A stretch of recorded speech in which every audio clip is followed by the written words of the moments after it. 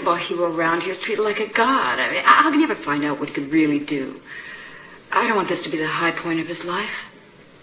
I've seen them, the real sad ones. They sit around the rest of their lives talking about the glory days when they were 17 years old.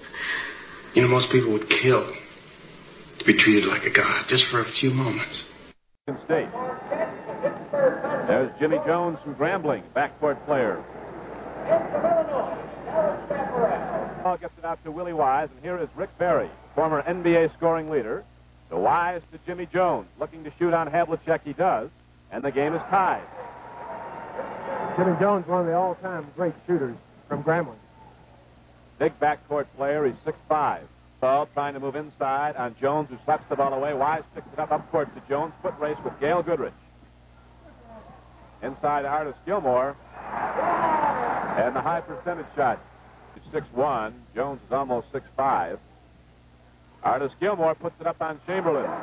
And now the ABA goes out in front by 10, 24-14.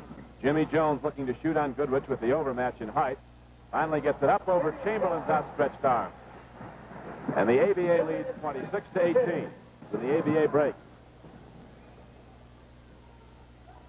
Don Freeman putting it up and hitting for the ABA to make it 52-45. Within 3. Here is Wise with a height overmatch, shooting on Gail Goodrich and hitting, and the ABA goes out in front, 58-53. Willie Wise puts it up on Paul Silas, and Wise gets the roll. He likes that brown ball, I think. Much better than that red, white, and blue. 69-68.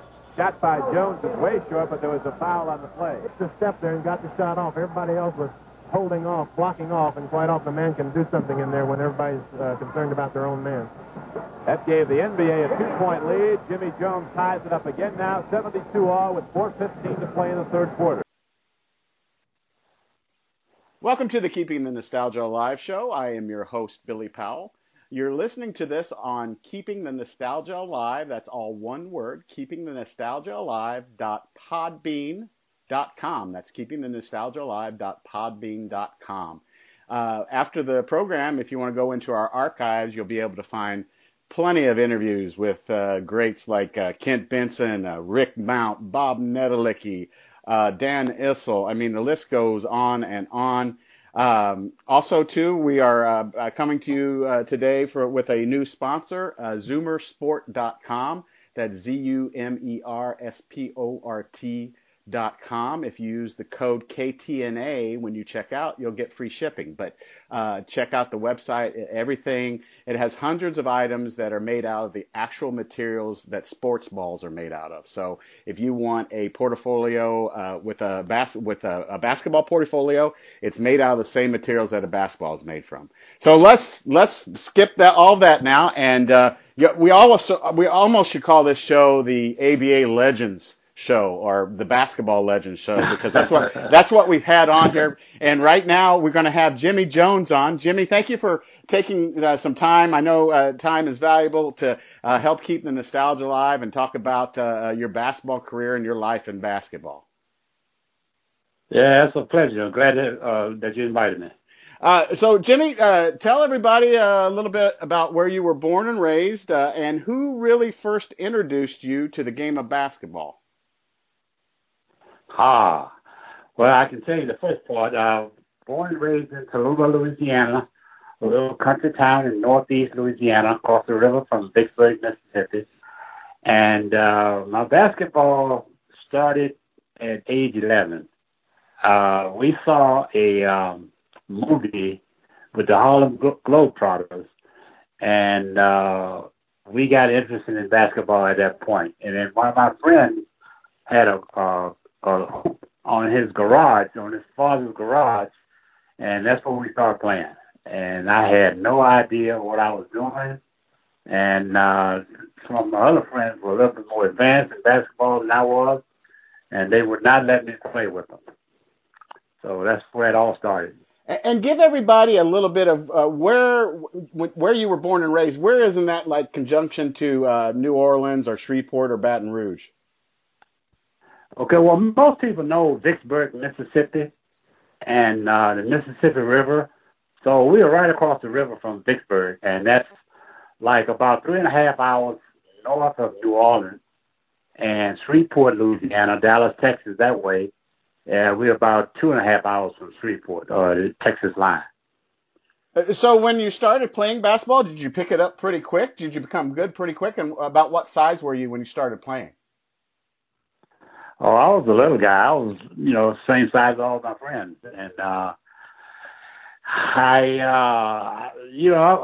just like anything, you have to learn. You have to, go through struggles when you couldn't do anything. And like I said, they wouldn't let me play because I was so bad. And, kept at it and started to get good at it. And, then everybody started wanting to play with me. So that's the way it all starts. Just like anything, I guess you gotta learn how to do something before you can do it. Now, when you started playing, was there a particular college basketball team that you followed, or a professional basketball team that you followed that kind of motivated you, or kind of you emulated your game from? No, really, we kind of learned on our own. Really, we got out and ran all the little drills among ourselves, and I was familiar with Grambling State University because of one of my homeboys played for them between 55 and 60, and so that means I was in middle school and elementary school, and so I knew who he was. And then my friend, a good friend of mine, was a big Boston Celtics fan, so he and I were kind of rivals, really, and whoever the Celtics played, I was always rooting for that team. So I guess it was 1957, I think it was, when the St. Louis Hawks beat the Boston Celtics for the championship. And so naturally I was rooting for the St. Louis Hawks, and he was rooting for the Boston Celtics. So that's where my first interest in, seeing professional teams or even college teams. And then Grambling used to always play, not always, but they played some games at my high school. So I got to see the team and, saw how they played and all that. So that just really sparked my interest in basketball. Jimmy, tell us a little bit about high school basketball in Louisiana. I'm from Indiana, and until 1997, we had one true state champion. That's when all 400 high schools would compete down to the final two, and whoever won between those final two was the true state champion. How was high school basketball set up in the state of Louisiana? Well, when I was growing up, it was segregated, and so you had black and white, and so the whole time I was in high school, it was segregated. So we never, competed. It wasn't just one championship. There was always two championships in Louisiana. And so the thing about it is we got to play a lot of basketball, though, because the way it was in high school, when I started in 10th grade on the basketball team, and we used to play tournaments at some town or city around the state every Saturday. So when we were playing high school basketball, my first year, we played 50-something. Every year we played 50-something games of high school basketball. Because of the fact that, we played in tournaments on a Saturday, and if you win, you played more games, of course. So we won a lot, and so we got a chance to play a lot of ball. Was Grambling State your first choice? And did you just latch on when they offered you to come and play for them, or were other schools interested in you playing for them? Yeah, they had other schools that were interested, but my mind was made up. I wanted to go to Grambling because I guess let's say I was maybe 8th or 9th grade when they played a game there, and and then a lot of my friends went to Grambling, so it was pretty easy. And plus, Grambling was a really good basketball team during those times, and so it was really, really easy to make a choice when they showed the interest. Was Coach Eddie Robinson there when you were there? Yeah, he was the athletic director and football coach, and I always have a good story to tell about him because my freshman year, I wasn't a very good outside shooter, but he brought me into the gym. And we had to practice twice a day. So the first practice, he would ask me to come in early. No, it was a second. I don't remember the first or second practice. But he asked me to come in early so he could work with me on my shooting and help me get my form down and all. And he was a great help in that area. So I give a lot of credit to him, and I always, when people ask me about that, I always refer that to Coach Robinson. What a spectacular career he had. Oh, my goodness, yes. Yes, he was a great coach. He was a great man. And at Grambling, they were more, I won't say more interested in you becoming a good person and a good man, but they were all about creating, a young adult who would be very productive in society. And like I said, during that time, it was segregation, but they never focused on that. Focused on us being good human beings and being good citizens of the United States of America.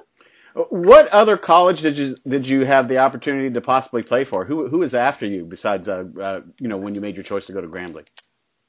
Yeah, Southern University in Louisiana, and I know University of Kansas. They invited me up, but I didn't go because I had my mind made up. But other than that, I don't know who. I'm sure some other schools were interested, but I just wasn't paying attention to it. And that was back in the day when it wasn't. I mean, it's not like it is today, where it's all publicized and all. But back in that day, I can say they talked to my coach at high school, sure, but I had my mind made up. I was going to Grambling.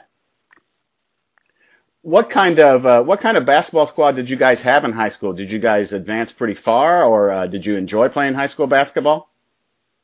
Oh yeah, I enjoyed it very much. We had a great team. I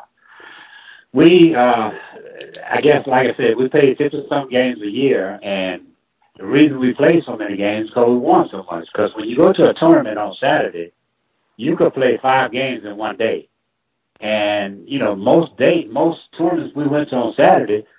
We made it to the finals. I don't remember hardly not making it to the finals in those places. So we had a really good high school team. And so as a result, like I said, we played a lot of basketball. So it was so much fun. We enjoyed it. And you think about playing 5 games in one day, that's unheard of. You probably didn't even do it in Indiana, did you? No. Yeah, that's what I'm saying. And after you tell somebody today, nobody won't believe it. They wouldn't believe that. If you saw it in the history book, if people saw it in the history book 20 years from now and say they used to play 5 games in one day, they would not believe it. They would say it's made up, fake news.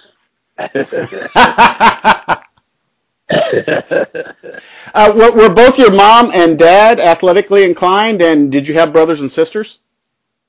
I had 2 brothers and a sister. And I was the only, my younger brother played football. My mother and father was not basketball or sports inclined at all. Nor my grandmother, who I was raised by my grandmother and grandfather.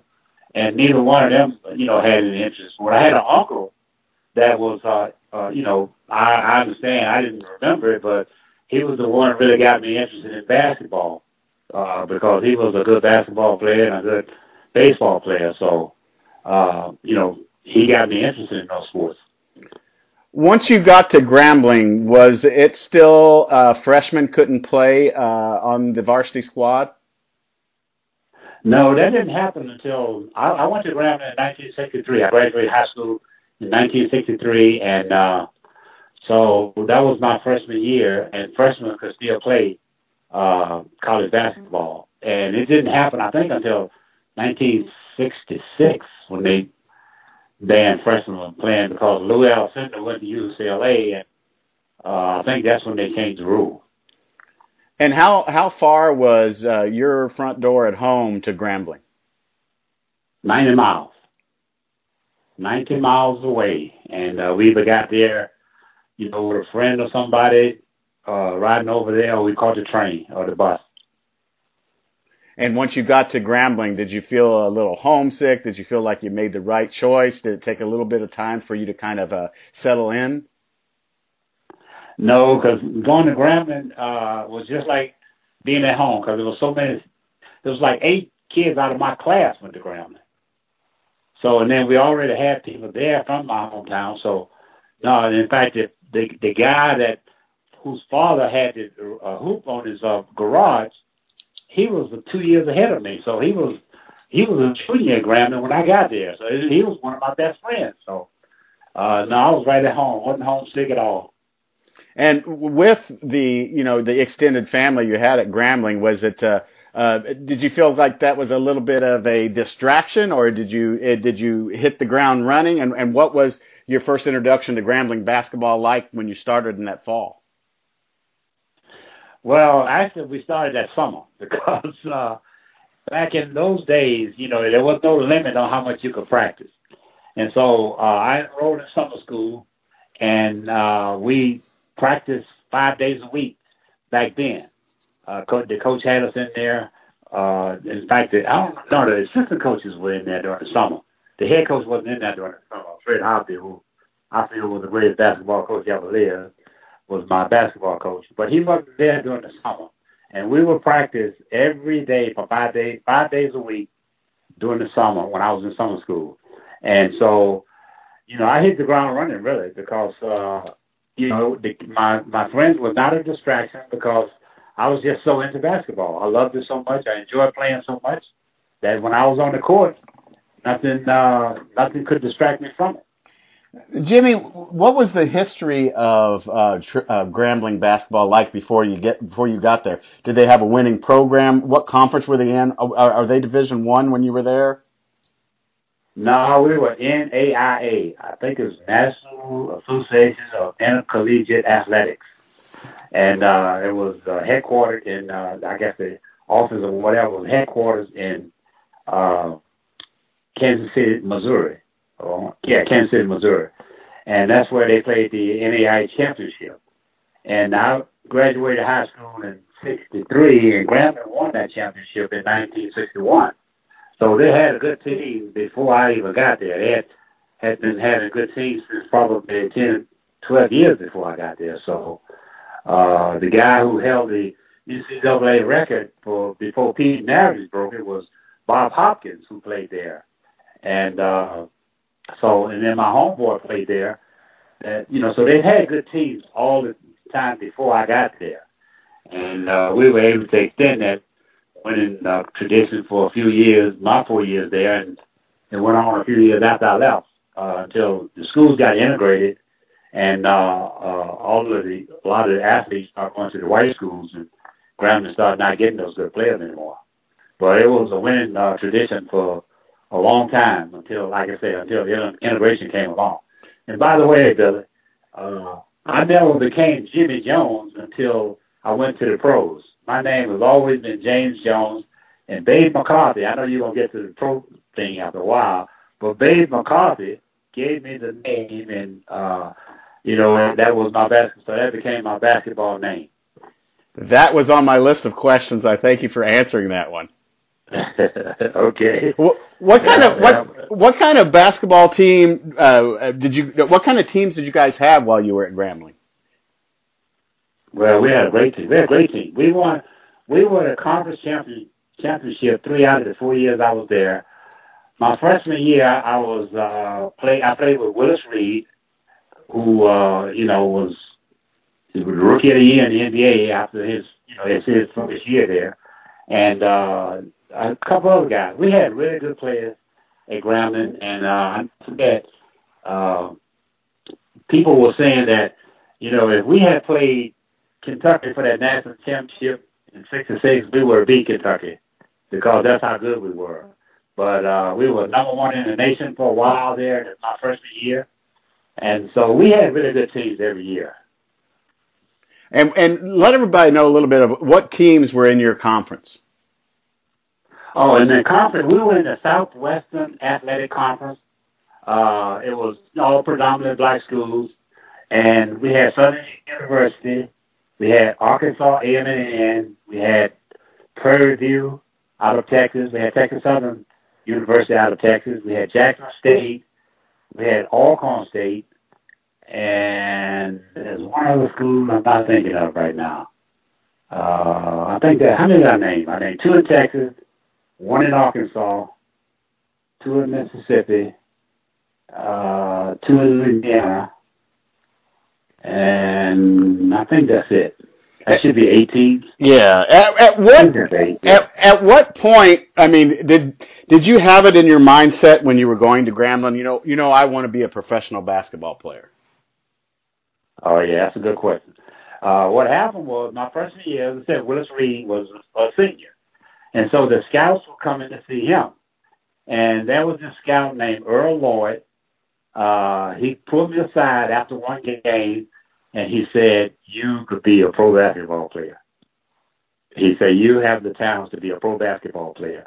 And I didn't think a lot of it, really, because, it just, I didn't have a dream of being a pro basketball player. I wasn't thinking about it. And so went on 3-4 years later, and then every year we had somebody the scouts came to see at Grambling, like Willis Reed the first year, Wilbur Frazier the second year, and the third year was Johnny Como. So the scouts were always coming to see these guys, but obviously they ended up, I was the, guy that they always saw, they kept seeing. And so when I came around my senior year, and the NBA, the Baltimore Bullets drafted me, and that was the start of the ABA. And the New Orleans Buccaneers drafted me number 1. And so Babe McCarthy was the coach. And, he was the guy that's famous for taking his team, the segregation time, taking his team up north to play Loyola Chicago. And I think the governor or whoever of Mississippi was against him doing it, but he did it anyway. And so, he was the guy, and, he knew about me at Grambling. And so he drafted me, and the rest is history, as the saying goes. Oh, and what a career, 6-time ABA All-Star, 3-time All-ABA first team. I think you're also named to the all-time top 30 that played in the ABA also. What kind of, tell us a little bit more about the draft and why you chose the Buccaneers, a little bit more of what was going on in your mindset, you've just played your final college basketball game. And, tell us a little bit what goes through the mind of a player while he's busy trying to make that kind of decision on where he wants to go down his professional path. Oh, okay, yeah. So my senior year, I had a major in physical education. That was my major. And I had applied for, jobs at teaching jobs. And some place in Florida, had wanted me to come down to interview to take the job. Now, this was like, draft then, I believe, was in May. In May, I believe it was. Maybe in April. No, it probably was in May. And so I had no idea. My coach, after a while, he started telling me, well, a couple of teams are interested in you. The Boston Celtics are interested in you. The Baltimore Bullets are interested in you. I forget who else his name, but I remember those two. And so when the ABA formed, and then what happened was, as soon as they formed, the guy came up. I don't know the timeline on that. The draft and when the ABA started, when they drafted players. I don't know the timeline on it, but I know that the Bullets offered me a contract, and I don't know if they were first or second. They must have been first, because as soon as Babe McCarthy came up to Grambling, he came up to sign me. He came up with a car and a check.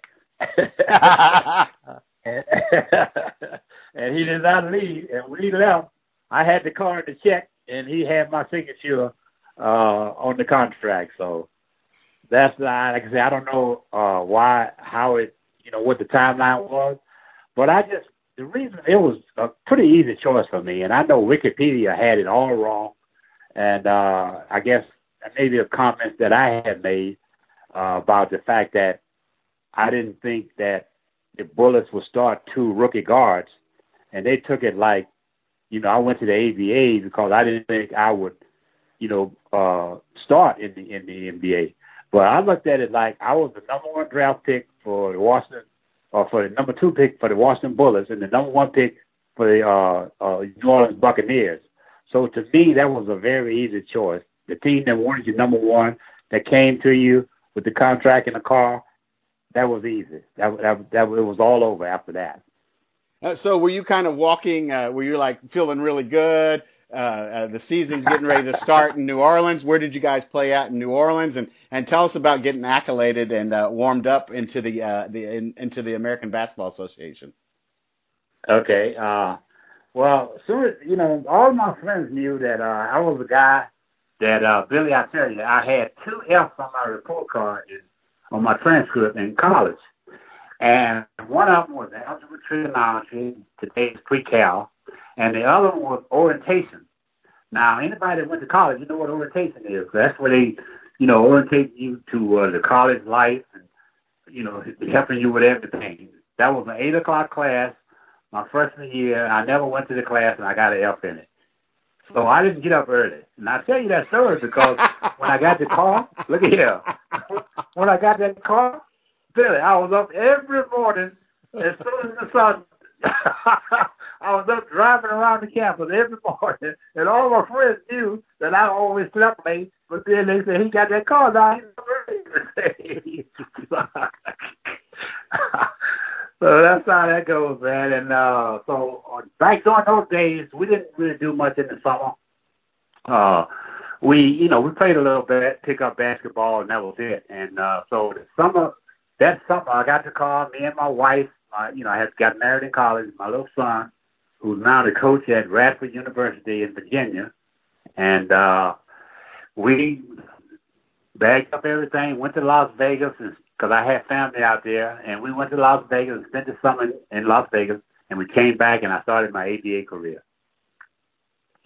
So that's the way that worked. So what were your first, your first year you averaged, close to 19 points a game, and then your second year you almost averaged 27 points a game. But what was that introduction to the ABA like? You remember your first game, you remember what the hell is this all about? Or, oh, hell yeah, this is going to be what it is all about. Well, the thing about it, see, this is why I credit my college coach so much, because of the way I was taught to play the game at Grambling. Like to say, in high school, we kind of learned on our own. Our coach was there, but we had already learned how to play basketball to a certain point. And 2 of my other friends, we had grown up together, and the 3 of us, we always played together. And so when we got to the college team, the high school team, we were already really good.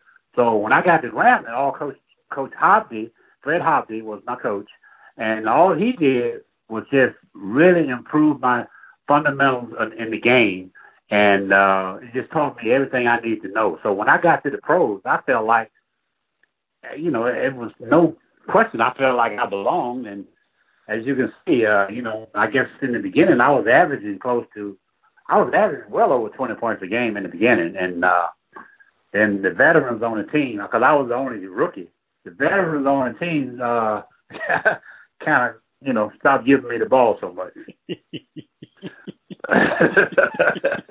But like I say, I was just so prepared for basketball that when I got in, I just felt right at home. Jimmy, did you have? Of course, you make a lot of mistakes. Yeah. Go ahead. You make a lot of mistakes, but the thing about it is, Dave McCarthy, just like my college coach, gave me the opportunity to learn through my mistakes, and which was really, really big. And like I said, same thing with New Orleans with Dave McCarthy. In fact, what happened, I'll give you another story about New Orleans, our first year. Well, like I say, we went to the championship. We lost the game. We lost the final game to the Pittsburgh Pipers with Connie Hawkins. And so the next year, Dave McCarthy got rid of most of the veterans. We got rid of 2 of the veterans, Larry Brown and Doug Moe. And he said, I'm going to put the ball in Jimmy's hand from now on, as long as I'm the coach here. So he made me the point guard the second year. And like I said, he just showed so much confidence in me those 4 years that I was with him. Now, that was almost an 8-point increase from what you did your rookie season. Yeah. So, and I probably did, I don't know. Yeah, I'm sure I took a few more shots. Sometimes I go back and look at those stats, and I'm surprised myself about them. But it was just an incredible first year, especially. And you asked another question I didn't answer. I forget what it was. Oh no! What was travel like those first couple of years? And were you surprised about? Was it hard on you guys? Was it easy? Did you enjoy it? Well, I'll tell you, again, being in Louisiana, we were in the segregated South, and we had to take bus trips. In exhibitions, we took bus trips to go places. In fact, we played a game at Grambling, and we went up to, we drove from New Orleans to Grambling on the bus. That was probably, maybe 3-4 hour drive.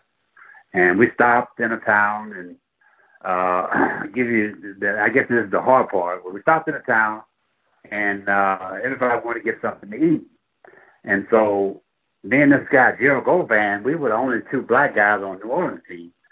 And so a lot of guys, they stopped to get something to eat. And so all these guys getting off to go get food to eat. And I didn't move. So Go asked me, say, hey, why you not going to go get something to eat, man? I said, no, I said, they're not going to serve us, man. I said, I'm not going in because they're not going to serve us. And so he didn't go either then. And so after a while, those guys went in there, and all of a sudden they started coming back and saying that, because there were two teams on the bus, and the other team was the Dallas Chaparrals. And so those guys started coming back because they wouldn't serve black. And so that was a bad experience. And I tell you the truth, that was the first experience that I had like that because, growing up in a segregated town like I did, Tallulah, we didn't have that kind of situation. We didn't have the contact because everything was in our community that we needed, and so we didn't have associations with whites. And so as a result, that was the first experience that I had of being turned down like that. Did that happen often during your playing career? No, that was actually that was the only time I remember that happened. And like I said, that was in Louisiana, and that was the only time I remember that happening.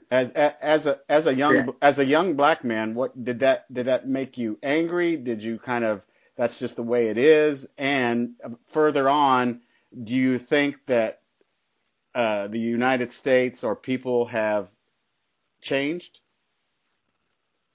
Oh man, I know that's deep. I know that's deep, but I just that's fine. I deal with that all the time because, like, I try to tell people, like I talk to people today, and I'm big on what's going on in America today. And like my kids, a lot of young people think, oh, this racist, this way. I said, oh, this is not racism. You all can say it's racism, but it's not. But whites are not like they used to be.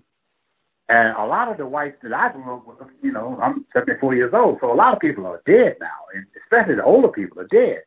And so the younger people today, whites, are not like they used to be. They're not prejudiced like that. They dislike you for a different reason today because of the way you are. But the thing is, everything has changed.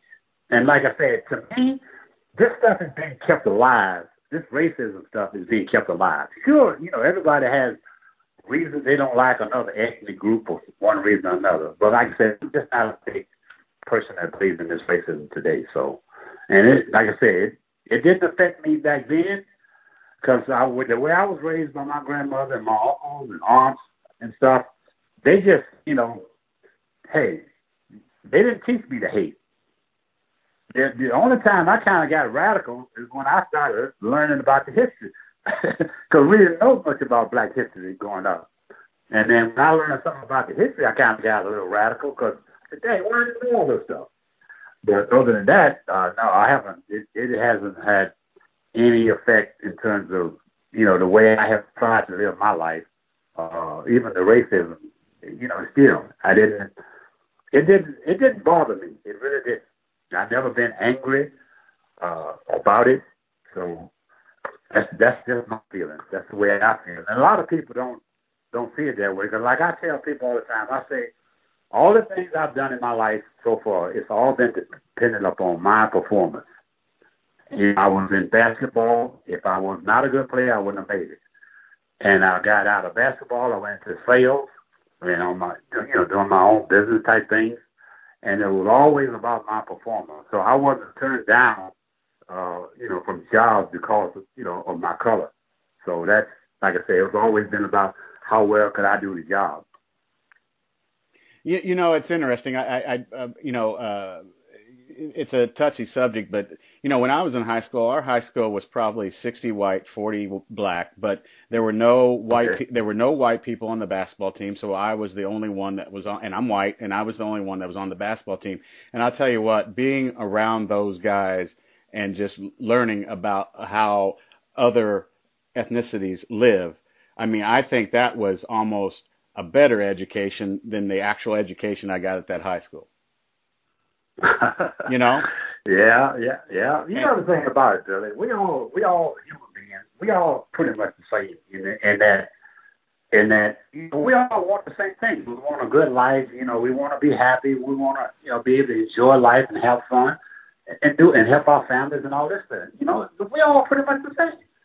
But I guess politically they just kind of divide people. And to me, is what it is.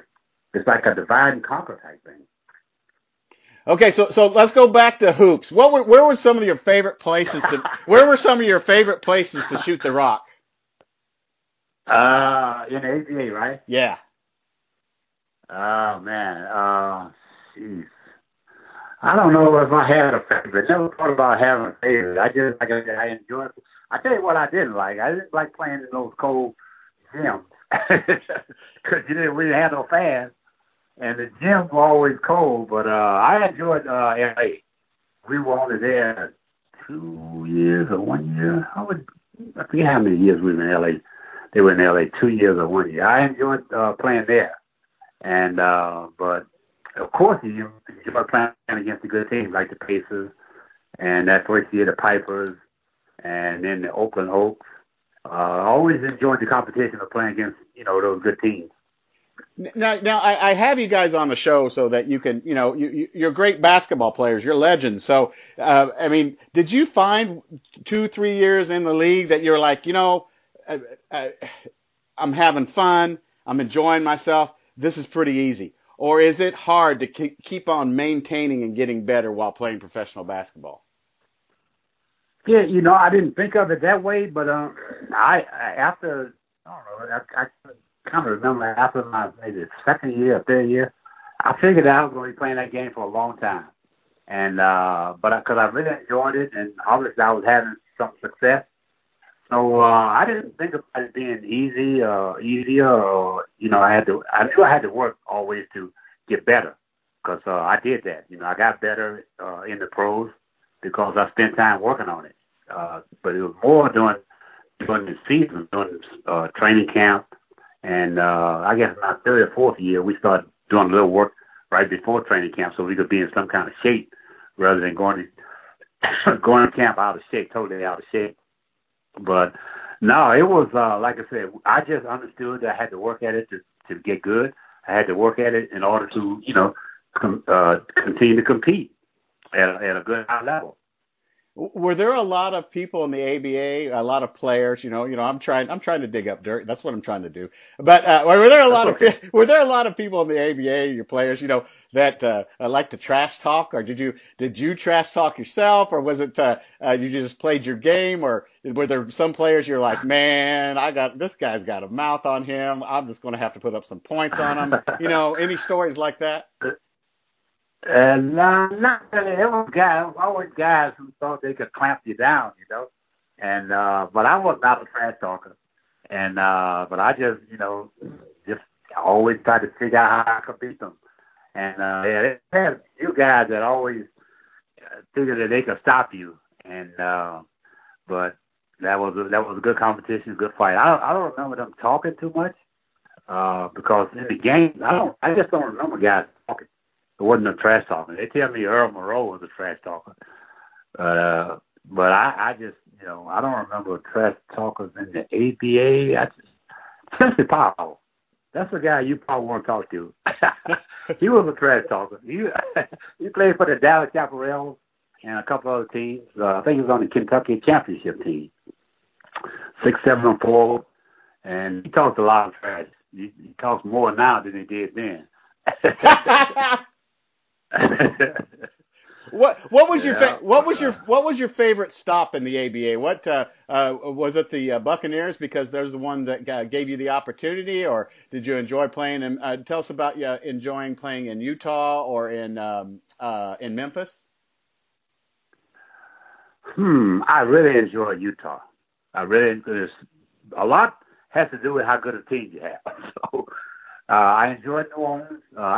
We were only there in Memphis for 1 year, so I didn't get much. Don't remember too much about Memphis. And I enjoyed Washington. Once I went to the to the NBA. But New Orleans really was my favorite place. I had never lived in New Orleans. I had never been to New Orleans. I lived in Louisiana. I had never been to New Orleans. So that was my favorite city, New Orleans. During your career as the ABA, how can I say this? Did you kind of foresee what was happening with the ABA?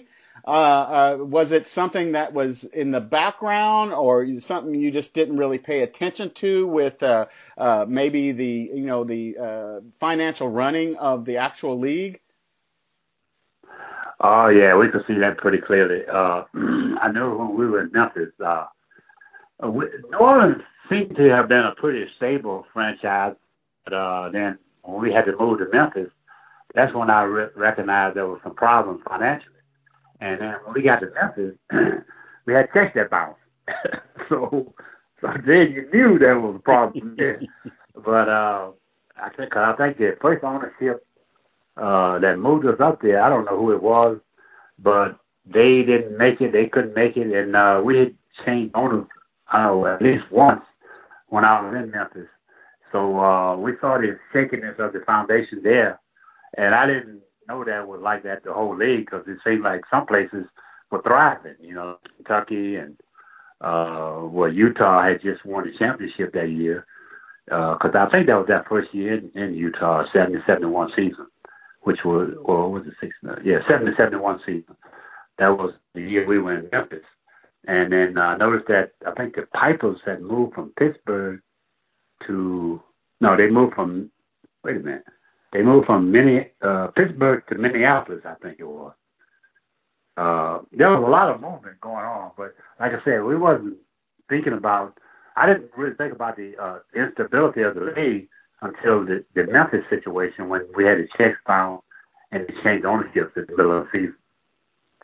What was it like to play? And actually, for everybody who's listening, and for you, Jimmy, I pulled some audio out, and it's going to have the audio of the NBA versus the ABA All-Star game, I think in 71, 72, if I'm not mistaken, that they'll be able to listen to. Yeah, they have both years. Yeah. They were both years, 71 and 72. I played in the one in 72 because I was hurt in 71. I didn't play. Yeah, and I've pulled the audio from the video that people will be able to listen to before the show actually starts. So that'll be interesting to hear your name and Rick Barry, Wilt Chamberlain, Artis Gilmore, and stuff like that. But what was it like to play those games? And you guys won quite a few. Yeah, we played them in the exhibition. I think it was. Let me see. I was in Utah 3 years, and I didn't get there in time for exhibition. The first year, they played exhibition. They played the NBA. And then the 2 years I was there, we played the NBA teams. And I had a guy who was interviewing me a while ago for a book, and he was asking me, he heard that the NBA didn't really want to win when they played us. And I said, you tell me any athlete that don't want to win when they play the game. And I said, it's just not true. It's just a myth. Everybody want to win. So we competed hard with them. And, like I said, we just knew, I just knew that I could play basketball with anybody. And once I got to the pros, especially. And to go back to when I first learned this, because playing at Grambling, small school, we never played against whites, I was invited to the Pan American trial, which was my senior year. And up there, they had the Armed Forces, the NCAA, the NAIA, AAU. I don't know if it was 4 or 6 or 8 teams from different areas, and that was my first time, playing against NCAA players. I mean, guys who went to the big schools. And so, I came back and told my friend, I said, man, these guys know better than we are. That's what I was telling my friend. So, I just, like I said, I knew I had a good game. I knew I could play the game of basketball. And so it didn't really matter who I played against. I wasn't intimidated by anybody. So, but it was just, like I said, it was a complete situation. And, we grew up learning to compete. Was it toward the end of your ABA career or during your ABA career, did you want to make that change to the NBA? And then what was it like to make that change to the NBA? Okay. The Bullets had called me pretty much every year. Because Bob Ferry, I think, was the general manager. And he called me, during the summers or whatever. And I didn't want to leave the ABA, really, after being in there for a while. And so when it came time that I had to make the decision to go to change leagues, the only reason I went is because the NBA offered me a lot more money than the ABA did. That's the only reason I went. And so at the end of my 7th year, which was my 3rd year in Utah, that's when it all came down that the NBA offered me a lot more money than the ABA. And the guy that was the general manager of the Utah Stars, I guess he thought, he could get one over on me and get me cheap or whatever. But he offered me a lot less money than I had already made. And so by doing that, it made me become a free agent.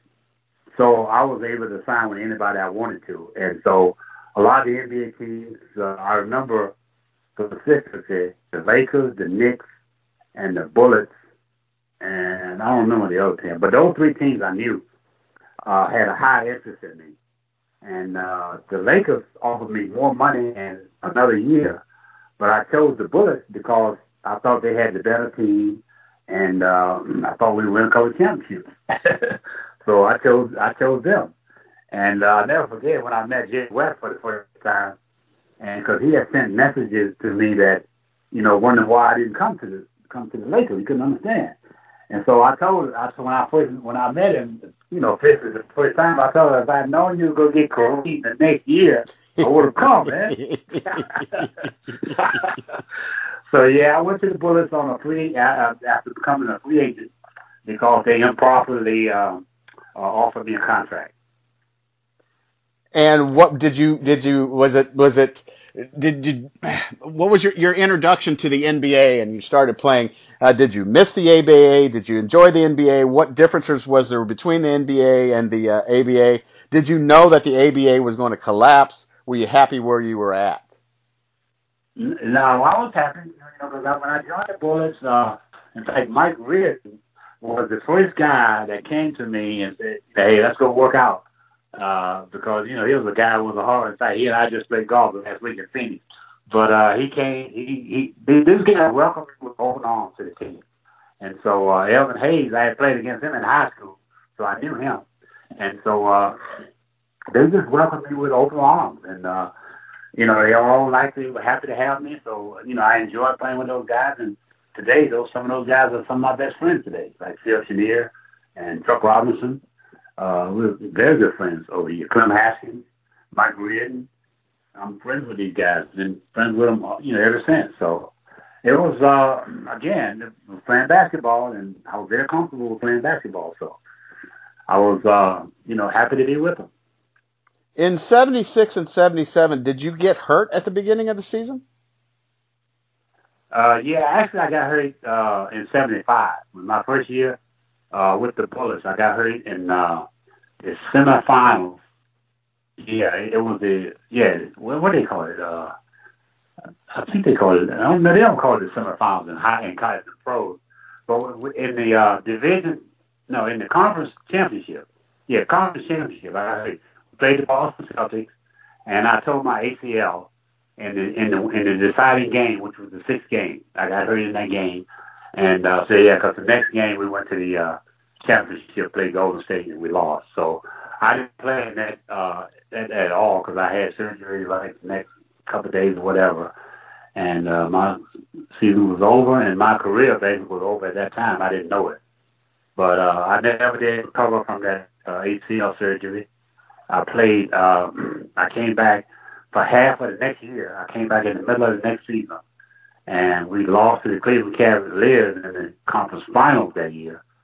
And then the next year, my third year, I started the season in exhibition and all. I played a little bit, but every few days, my knees would start swelling and I couldn't play. And so after 6 games into the season, I just retired. I stopped playing. How hard of a decision is that for a basketball player?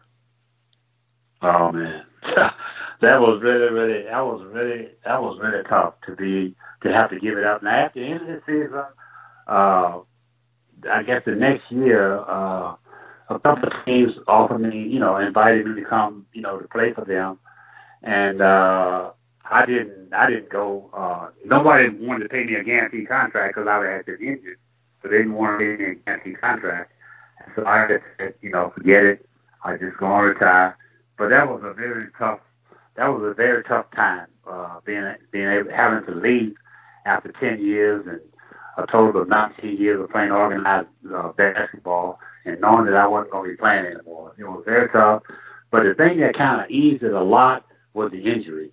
And I knew that I didn't want to be walking around as an invalid, having messed up my knees even worse if I kept playing. So it was between the fact that they didn't offer me a guaranteed contract and I was hurt, that kind of made it easier for me to go on my way. But the thing that most disgusted me, I guess I was most sad about, was having not won a championship. After going to 3 championship games, championship series, and never winning one, that was a big down, man. It took me a while to get over that. It took me a few years to get over that, really. I don't know how many years it took, but I just felt like it was a failure because I didn't win a championship. Jimmy, did you play enough in the NBA to get in their pension program? Yeah, I did. I played 3 years. Awesome. All it takes is 3 years. All it takes was 3 years. That's awesome. But that takes me to my next question is about the plight of, some of these former ABA players, and droppingdimes.org does a fabulous job in helping some of those out. But I wish that the NBA would do the right thing for, I think that when this started out, there were 200 players. I think now there's almost just barely over 100 players left that played in the ABA. Yeah, that's right. Yeah, it's not been at all. And, you look at it back, and I think it's more of the fact that they don't want to recognize the ABA. That's been a big, I know Red Auerbach was a big anti-ABA guy. Jerry Colangelo is a big anti-ABA guy. These guys, I think it's just that they don't want to give any recognition to the ABA is the reason that they haven't done with us like they did with the pre-65 guys. They gave those guys pensions. And, the sad thing about our situation is that in the merger agreement, we were supposed to get the same pension that the NBA players got. And we didn't find out until, 30 years later. I think it was 2009 or something. And we found out that we were supposed to get the same pension. And so I think if that was publicized, I don't know if Adam Silver knows that or not. I think he does. I don't know. Well, I don't know if he knows that or not. But I would think that these people would want to do, would want to take care of us like that, The little pension, I went through a divorce right at that time, so I got nothing. My ex-wife got half of the little cash pension that we got in both cases. Even though Sam Jones, my good friend today, told me to take it as an annuity, and I didn't. But, so that, means no income from that. But, yeah, it's really a sad thing, man, to see that this NBA, which is supposed to have had a merger with the ABA, and they were supposed to satisfy all these things. They got them in there. All the things are written in the agreement of what they were supposed to do. And, I was one of the players who didn't get deferred money which was $250,000 that I never got, that was supposed to be paid. So it's really a bad situation, you know. I mean, it's just really terrible for them to do that, and then not, you know, make amends after all these years with billions of dollars that they make today, and they won't, you know, take a few million and you know, to take care of guys like that. So it's a bad situation. Do you see that situation getting resolved? Not really. I know Spencer Haywood is working on that. You know, he played in the ABA 1 year, and he's the chairman of the board of the Retired Players Association, and he's made a big effort to try to get that taken care of. But I don't know if it's going to happen. He thinks it's going to happen because he told me that the NBA Players Association, led by Chris Paul and LeBron James, they want to help us with that, but it hasn't happened yet. And like I said, the numbers are dwindling every day, man. Jimmy, what you're a little bit hurt. Basketball is not in your future anymore. What did you foresee yourself doing, and what did you continue to do to make ends meet after professional basketball? Yeah, well, shortly after I got into the Amway business, and you know, I started out real good at that, but then that fizzled, you know, after a breakup and marriage, and but I've been in sales. I did a lot of hustling over the years to make ends meet. Never really had a job because I always wanted to be in business, and I worked in financial sales back in D.C. for, I guess, let's see, from the time I retired, 77, 78 to 2000. And then I came out to Vegas. I worked in the school system, was a teacher, a adult ed teacher, substitute teacher, and again, been in sales. And lately, the last 2 years, I've been an Uber driver to help again. I'm trying to get a juice bar now, a healthy eating juice bar. I'm about halfway with the money I need to get that. So, but like I say, I just, you know, do whatever it takes to make ends meet. And you said your son coaches where? Radford University. R-A-D-F-O-R-D University. They're in the Big South Conference. Jimmy, you were about 6'5", right? Yeah, I used to be. Probably about 6'4" now.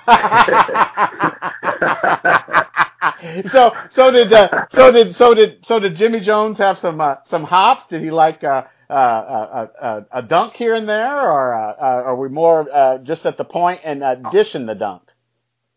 On the breakaway I could dunk, but I didn't, you know, fly through the crowd and dunk on people and stuff like that. But yeah, I was first dunked when I was in 9th grade in high school, so yeah, I could dunk, but we played below the rim back in those days. It wasn't just above the rim stuff. You know, I asked you about your travel in the ABA. I'm going to take it that traveling and going to a lot of these historic gyms like the Garden in Boston was a little bit different than your playing days in the ABA. Is that correct? Oh, no doubt about that, man. And, you know, the funny thing about that, Billy, is when I came to the Bullets, and I go around to these different cities, and there was always somebody from Grambling. And so there was always somebody to see me to get tickets. And so the guys would say, "Man, you act like you've been in the league all these years." I was just, "No, I just went to Grambling, man." Yeah, we had a lot of people in different cities, you know, from Grambling, but no, it was a big difference, man. Playing the Boston Garden, Madison Square. I love to play in Madison Square Garden. That was the favorite place I like to play, was Madison Square Garden, because the fans were just so knowledgeable there. Cobo Hall in Detroit was good. The Forum in L.A. was good. Portland, the Rose Garden. I don't think it was the Rose Garden then, but I enjoyed it. I enjoyed all those cities. I didn't like the cold weather cities, but you know, Detroit, Chicago, even New York. But man, I didn't like the cold weather, but I enjoyed playing those arenas. You know, high school, college, professional, the time that you played professionally, is there one favorite moment that you kind of will flash back to occasionally or remember occasionally that, you know, really sticks in your mind as one of your favorite moments of your basketball playing career? That's very hard because I tell you the truth, I just don't remember a lot of games that we played, that I played. I don't remember a lot of games. Believe it or not, I just don't. And I probably you know, I never scored 40 points in high school. I never scored 40 points in college in a game. But in the pros, I don't know how many times, but I, you know, scored. I think I scored 48 points a couple of times in the playoffs in the ABA. And I think my high score in the NBA was maybe 24 points. But I just don't recall a lot of. I remember one game when I was with the Bullets, and we were down 25 points in the second quarter. We came back to win the game. It was one of the games I kind of remember. And let's see what I can think of in the ABA. Oh man, should have remembered some of those games with the Pacers. Oh yeah, the Pacers. The Pacers had beat us 2 years in a row in the conference finals. And the third year, I said, man, it came to the seventh game, but the third year, I said, man, look, we are going to win this game no matter what. And I came out on fire in that game, and I don't know what the final score was, but we ended up beating you guys in 7 games. And that was a big moment. I remember that. Did you enjoy being known? Were the fans good to you? Was it hard to do being known or being a professional basketball player? Were there some people out to try and get you, or in most cases was it an enjoyable experience? How fans treated you? It was a very enjoyable experience. Like I said, I don't remember the boos. I just think people did boo. I'm sure they booed, but it was a good experience for me. I didn't have any incidents with fans. On the road, of course, they cheered against you. At home, they cheered for you. But it was a great experience, I didn't have any bad incidents. Well, Jimmy Jones, I kept you a little bit long, but I appreciate your time. I'm sure everybody is going to enjoy this, and thank you so much for your time. Okay, yeah, I'll send the link to my grandson because he asked about. He said, "Well, Grandpa, send me the link." I told him, once you download it, you could see the interview. He wants to see it.